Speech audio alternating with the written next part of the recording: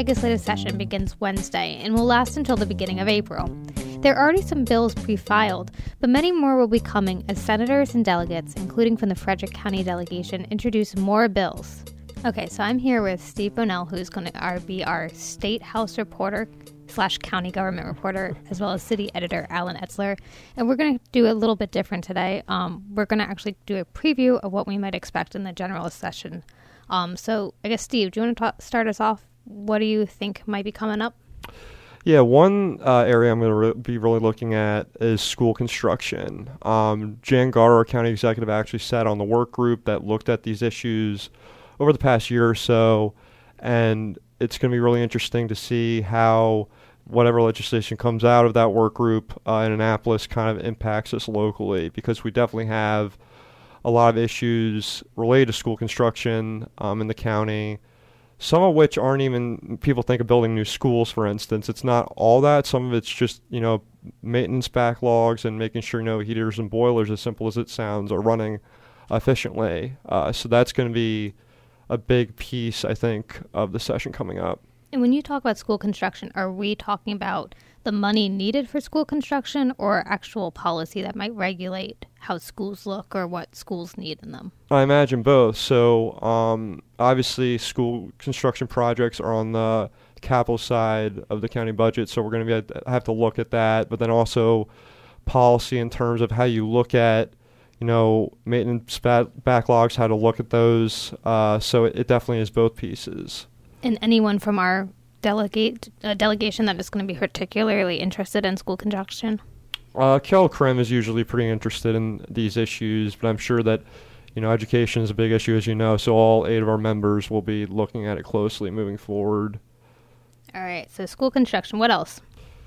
Say, any ag issues that come up. I mean, we have 180,000-ish acres of agricultural land in this county, so anything that comes up related to that is definitely going to be eyed by, our delegates and senators. So, all right, well, agriculture is a pretty big deal for the county, so anything that you expect will be coming out of this?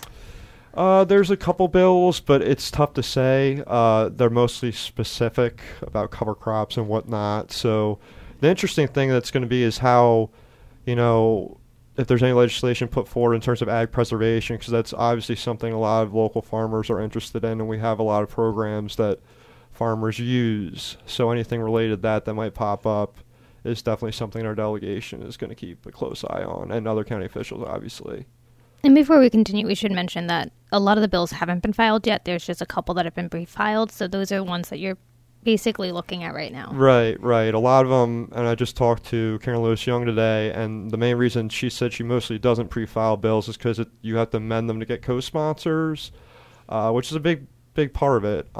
So a lot, it depends. It's all strategy, and we'll see, what bills obviously pop up in the first couple of weeks. All right. So what else do you think might be coming up? Mental health, going right back off of Karen Lewis Young, mental health and just healthcare in general. Definitely bills related to the opioid crisis, because locally we're losing about a person a week to that.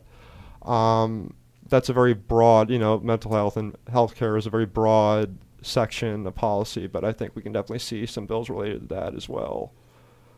All right. And how about the right to die bill? I know that got pretty close last year, but then ended up dying.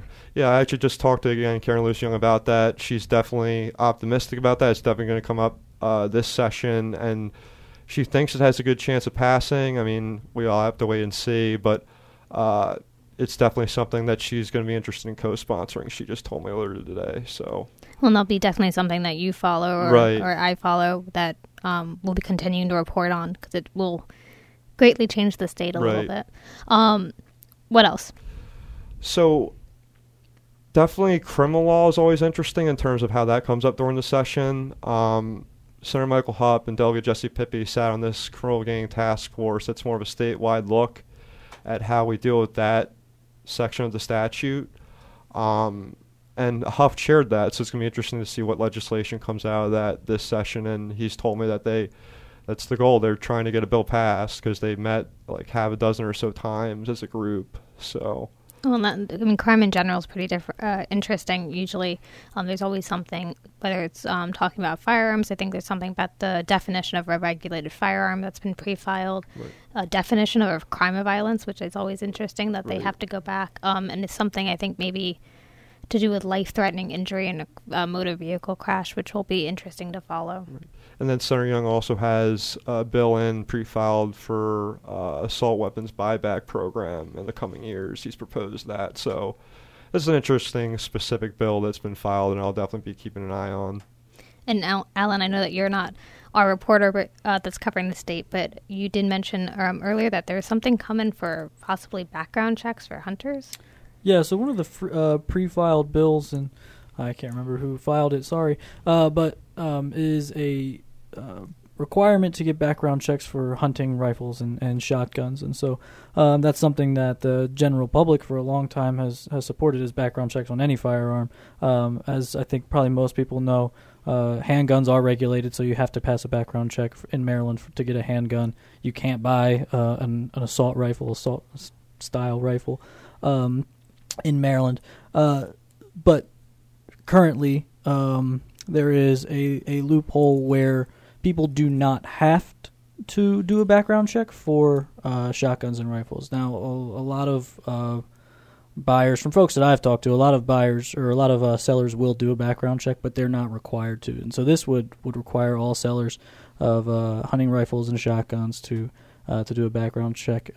It's something that's widely supported by the general public, but Republicans have been unwilling a lot of times to compromise or to kind of back down on things like that, because they think you give an inch, you lose a mile.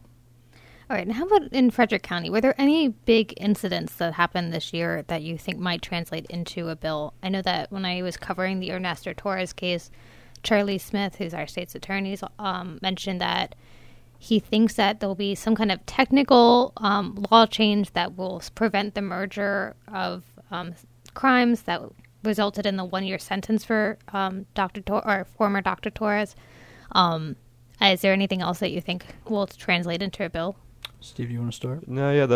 One of the biggest stories of last year for us locally, the Great Frederick Fair Assault, Delegate Cox very quickly introduced a proposed bill kind of adding language to the hate crime statute in the state and including kind of the ejecting or smearing of bodily fluid. That's kind of a very rough paraphrase of the language he was adding.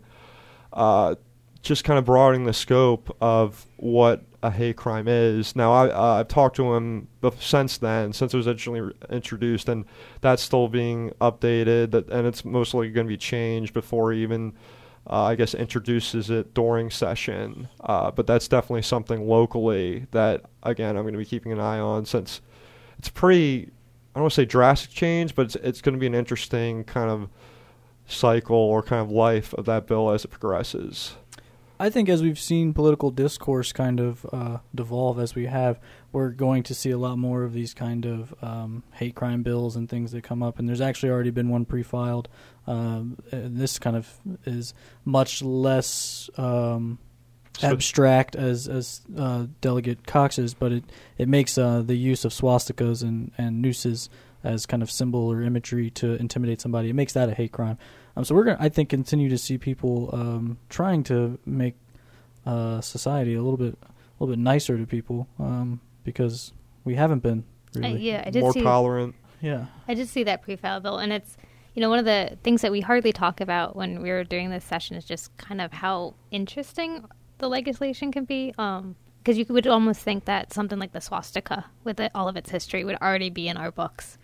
And I've been digging into some other laws, and you're surprised by how many laws are still on our books that have been amended so that they no longer count, but they're still a law. Yeah. No, yeah, definitely. It's interesting. The thing about Cox's proposal is that you said it's very abstract, but it also at the same time is very specific in a way that, like, spitting on someone in the right circumstance is a hate crime. And that's what I remember questioning right away, like, this is really specific. I mean, do you think that this is a chance of passing?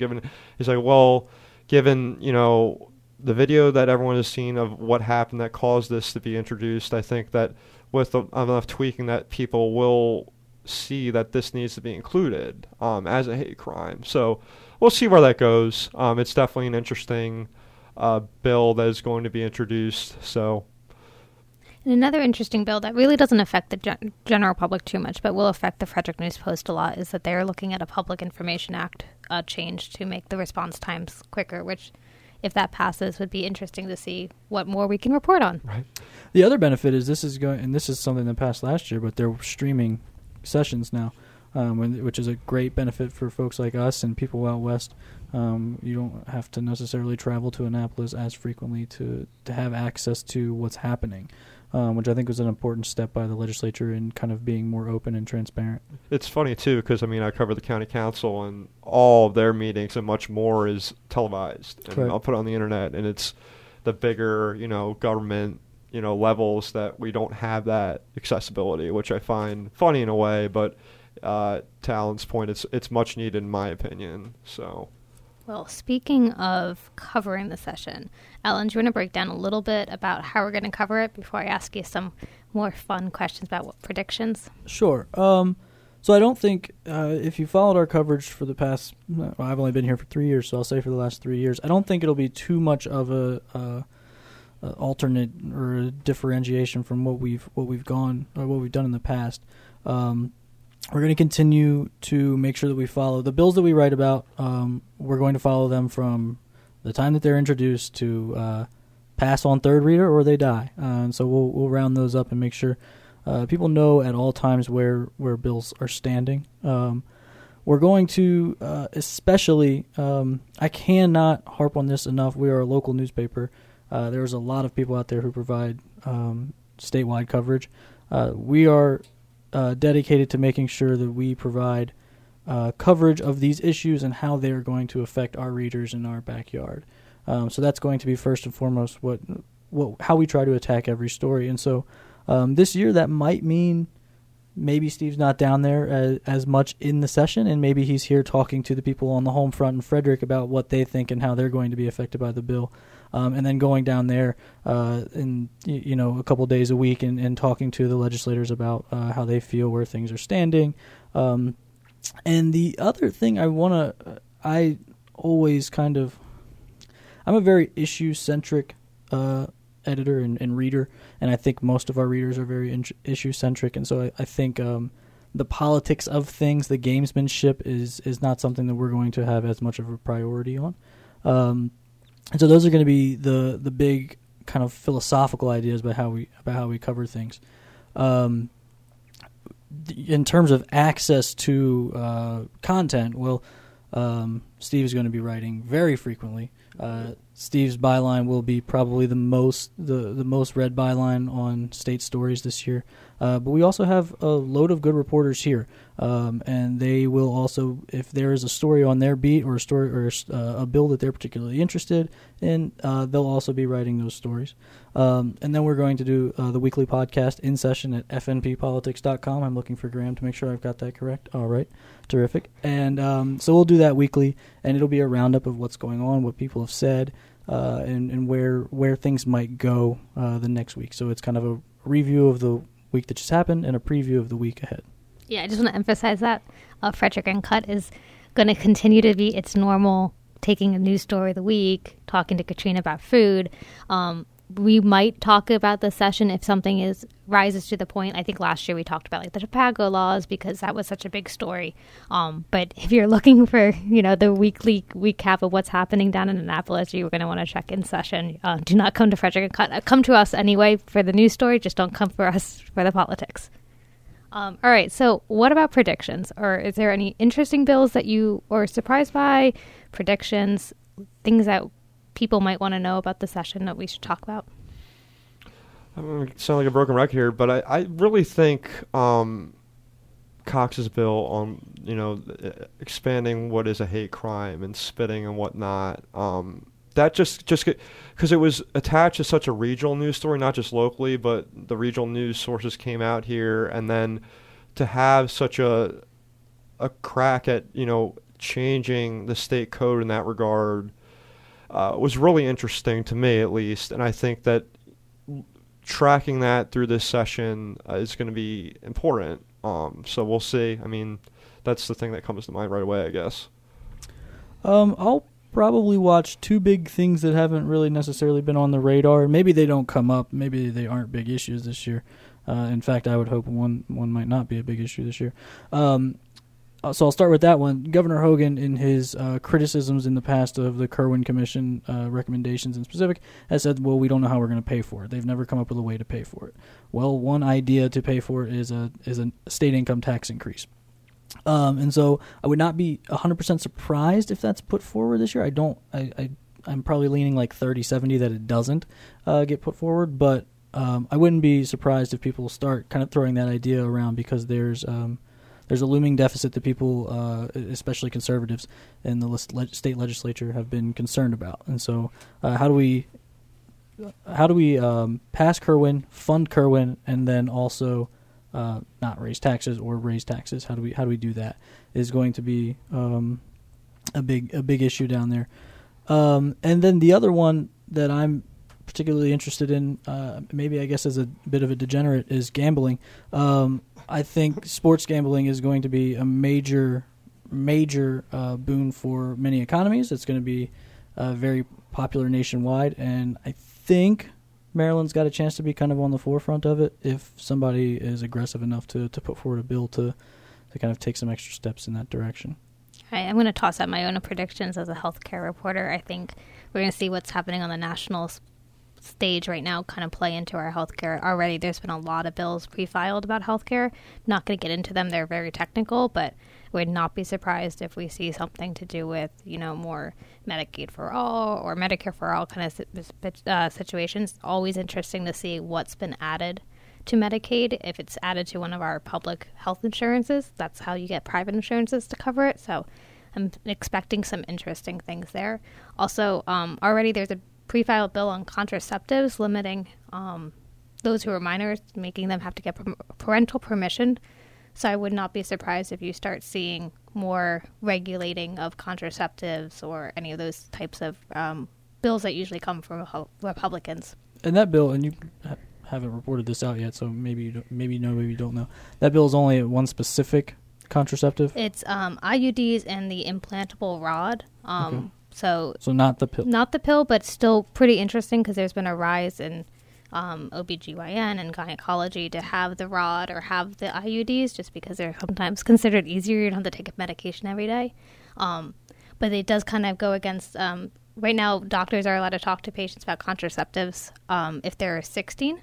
But this would kind of interrupt that. So it'll be very interesting to see how it plays out.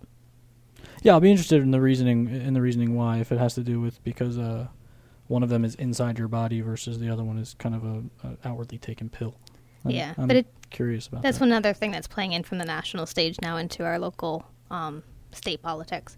But before we go, let's talk about new leadership because we do have some big changes in our leadership from last session. So how is that going to affect this year? I think it remains to be seen. Obviously, leading a state of 6 million people and a very big General Assembly is a gargantuan task. I think it's going to be touch and go for the first week or two. I know Jones, the House Speaker, she made the first bill on school construction. That's House Bill 0 or 1 or whatnot. So that's definitely going to take immediate precedence over everything else because they've been working on this for months. But I think obviously any time you have prior leaders who have been in that position for years and years and years, obviously when you have someone new step in to kind of lead a huge group of lawmakers, I mean we're going to definitely see frankly mistakes made, but also just a new leadership style. So we'll have to see, and I'll definitely be tracking how that impacts our local news here. So, I'll say one of the things I've been impressed with Speaker Adrienne Jones so far in that she's led with a very steady hand, and she's already had to deal with quite a bit of controversy with a couple delegates, being indicted on some charges and pleading guilty and things like that. So, she's already shown a proven ability to, I think, kind of lead the legislature. She did it for a portion of last year. And I think her and Senator Bill Ferguson kind of have, as Ferguson's kind of young, I think when we think of young Democrats now, we think of them as very progressive. And I'm not sure that a lot of people have that thought process about Senator Ferguson. Yet maybe that could change. I'm not sure, but I think they both have kind of a reputation of being sort of a little bit more moderate, and I think that won't be too much of a departure from under the leadership of Mike Miller and Mike Bush. Well, and I just want to say for Senator Ferguson, he was in Brunswick not that long ago, so that might be a good thing for Brunswick. I think Senator Huff seems to think that that visit might result in some more money for that city. So, anything else we should know? I just want to, Alan made a really good point earlier about how we cover the session. Me personally, I am, like Alan said, interested in policy, and not so much as gamesmanship, to steal another one of Alan's words. I think I'm going to be tracking that aspect of things because it can be easy to kind of get trapped in the politics of Annapolis, and I think it's important for our readers to, like Alan said again, focus on the issues and how they're going to impact the day-to-day lives of people living in Frederick County. Okay, well, so the session starts in a couple days, and then next week you can tune into In Session for all your political Annapolis news. Before you go, Alan, just as our usual, anything else that we should know about for this week? All right, so obviously we're going to have a lot of session-focused coverage this week, but back on the home front in county government, Steve's working on a story actually for tomorrow about an emergency resolution in regards to climate change that's going to be put forward by Councilman Kai Hagan and Councilwoman Jessica Fitzwater. And it's emergency resolution typically means, and I'll defer to you on this if I'm incorrect, it typically just means that as soon as the bill is passed, it becomes law. So there's no 60-day waiting period. And I don't know if there's something different. I have to check. I think that it's definitely different legislation in that regard, but it also, I'm not quite sure it has the teeth of a bill. Right. Like that's the knock against the resolution for the most part. Yeah, and so that was kind of going to be what I was looking forward to is the debate that comes that follows, because will this resolution actually impact anything? Will it actually do anything, or is it more of a symbolic gesture of we care about the climate? And so Councilman Hagan has kind of come under fire a little bit with his balloon ban bill, which a lot of people say is kind of unenforceable and things like that. But it does serve as a point being made that the Frederick County government cares about the environment and wants to enact change and wants to make sure that the climate is put first. So the people on the other side of the aisle typically don't really see the need for it. They have taken to making fun of Councilman Hagan, as we read in the News Post a couple days ago. But it's something he's passionate about, and I think that's going to be an important resolution to follow and see what actually comes of it. The other one is a story from Erica Riley that she's working on. She's our business reporter here about R.R. Donnelly, a firm in Thurmont, and they've tried to expand and add. I think they have 250 job openings when I saw the story. And they can't get anybody to fill them. And I think that is an issue that's been happening in Frederick County's economic development realm for the last 5 years. Is we've got these jobs. They're pretty good paying jobs for the most part. They're above minimum wage a lot of times. But people still can't get employees to fill it. We have a pretty massive labor shortage. It's kind of one of the downfalls or downsides of having a strong economy with like a 3.8 unemployment rate. But they are trying to find ways that they can fill this void and get these people and hire people. And I think it's an interesting look into the way that we hire now, because I think a lot of these kind of small business companies don't always use 21st century methods of finding employees. You won't see a lot of these companies advertise online. So it's interesting in how these companies try to attract employees, how they try to keep employees, and where they're looking for them. All right, perfect. Well, as always, you can read all of our coverage at fredericknewspost.com. Thank you both so much for coming in. Thanks for having me. Thank you. Before we go, food reporter Katrina Pereira joins me in the studio to talk about her latest review at a local Italian place in downtown Frederick. Okay, Katrina, so where did you go eat this week? So this week I went to Nido's Little Italy restaurant in downtown Frederick. All right. Well, we already know that you have a pretty good history with Italian. So with that in mind, how Yes. was it? So I kind of did my review a little differently this week. I mentioned several times in the article that I do have a high standard for Italian food, but the way that I framed it was that there is a place for Italian American cuisine in the world. And I don't necessarily look down on it all the time. You know, I mean, places like Olive Garden, yeah, maybe, but you know, a good chicken parm is a good chicken parm, and I like a good chicken parm, you know? So I appreciate good Italian American cuisine, and Nito's has the space to do that. And looking over their menu, I was really excited because I was like, this looks like one of those old school neighborhood Italian places that, you know, people flock to with their families and that they have good memories about. So when I went in, I was excited. So I want everybody to know that off the bat, that I do not hate all Italian American food.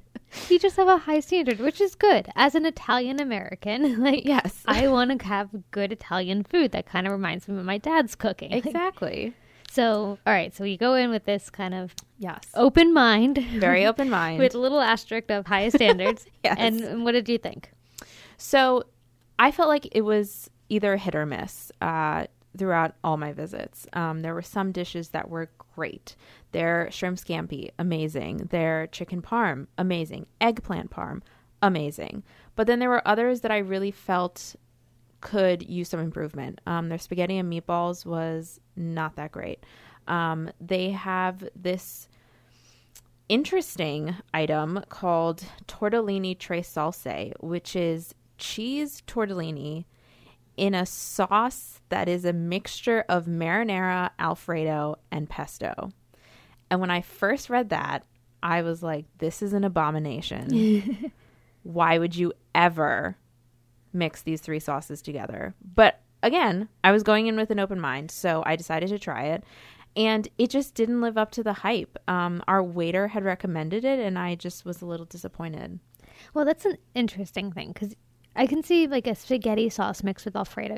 That creamy sauce. Yeah, like you could get like a rosé which kind of I deal. personally love. I think that's like a great thing, especially with like a gnocchi or a nice like heavy pasta. Yeah, like a Or- tomato cream sauce. Or even That's an what you're Alfredo with pesto, a creamy pesto sauce. Also very delicious. Right. It's just the combination getting. Of the three. and even the marinara with the pesto, because marinara you have so much more Right. onion in it than you would expect when you get like Exactly. a marinara. That's Exactly. a very So it's three very strong sauces put together. And what I found was when I ate it, I felt like they were so strong on their own. And when they're combined, they kind of cancel each other out. So I felt like I was eating the blandest cream sauce in the world because I think your palate just doesn't know where to go with these flavors. yeah. That's what I have to ask. What color is it? Because marinara is red and Exactly. So pesto's that was green. the other thing. It looked like a little bit of a murky swamp, not going to Yeah. lie. It wasn't the most pretty. And when I ate it, I kind of just felt like I was eating cheese tortellini plain with like this weird milky sauce on it. So, All right. So maybe that's a popular item, but maybe one to avoid. yes. But let's go back to, so you mentioned the spaghetti and meatballs, which I have to Mm-hmm. admit, like, here's my asterisk that I am extremely picky. My last name's Mangilio. Right. It comes with a long history of Italians, and my dad makes a family recipe that I can never give out on this podcast. So I never order spaghetti and meatballs at a restaurant, but I hear that's a pretty good way to like test a good Italian. Exactly. So what about this left you And wanting so more? that's what I went in with because spaghetti and meatballs is such a perfect Italian American dish, right? I mean, you go to Italy, you can't find spaghetti and meatballs. I mean, it is literally only served here. And so I have the same expectation. If you're going to put spaghetti and meatballs on your menu, it better be the best spaghetti and meatballs that you can come up with. Like that marinara sauce recipe better have been passed down from your grandmother, you know? So I tried it. And again, I was just disappointed. The marinara was very watery. I like my marinara personally a little bit on the thicker side, where it really like clings to the strands of spaghetti. This one didn't do that. The meatballs were a little mushy. There wasn't really a lot of flavor. So I just felt like it was mediocre. Yeah, that's kind of disappointing. I mean, again, with my background of my dad's sauce, I mean, we do more of a ragu kind of style with our spaghetti using pork. But yeah, you want that like thick, added with paste in there. Don't put the water in the can because you will water down your sauce. And I find that is, a big sign of Italian food is the meatball. Like, oh, absolutely. A mushy meatball. And I'm not just saying like little places or like, mom and pop places, which usually are much better, but like Olive Garden or any of your chains, like those meatballs, they're the mushy meatballs that just is not right. Kind of seems like they were microwaved a little bit. I hate that. Yeah. Like when I slice into a meatball, I want to be able to see and like taste the ground meat in there. And I just wasn't able to do that here, unfortunately. All right. So avoid the 3 sauces combination. Yeah. Avoid the spaghetti and meatball. But you did say that there were some good ones. So I first have to ask about eggplant parmesan because I am also a little biased. Because I don't like my eggplant parmesan as a typical eggplant parmesan. I like it where it's like the lice, thin eggplant, little breading, a little bit more of that Italian style I might get overseas. So what is their eggplant parmesan like here? So the thing that, going off what you said, that I liked about their eggplant parm was that it was lightly breaded. I mean, it was more kind of like fried, like in a pan than anything else, which I really liked because it gave that eggplant that really like crispy outside texture that you want. And then it was just like coated beautifully in like really nice amount of marinara and mozzarella. Well, that's good because I find it is so hard to find a good eggplant parmesan in the States. Now, I haven't tried every Italian restaurant, but I do order it a lot because I really love eggplant parmesan. It was like the one meal I got in Italy across the board because it was so good. So I'm glad to hear there is a place. And you also mentioned the chicken parmesan and the shrimp scampi were good. Yes, the chicken parmesan was, very similar to the eggplant, like really nicely breaded, crispy, everything that you kind of want from a chicken parm. And the shrimp scampi was very good. Light, fresh, that kind of like zest from that white wine sauce that you want, and really nice grilled shrimp on top. All right. So we talked about the food. How about the prices? Prices are, I would say, your typical, Italian restaurant. Entrees range anywhere from $10 to $20. And, and that's pretty much it. So that's not too bad because you can get some very pricey Italian food. Yes, you can. This is definitely like, like your typical average Italian place. All right, perfect. Well, would you go back again? I think I would if I was downtown and I was really craving Italian food and Nito's was the closest. But I think that there are definitely better Italian options in Frederick. All right, perfect. Well, is there anything else we should know? No, I think that's it. Perfect. Well, Katrina, thanks so much for coming in. Thank you. To hear more about Katrina's reviews, visit fredericknewspost.com. Frederick Uncut is produced by me, Heather Mangilio, and edited by Graham Cullen. We'll see you next week.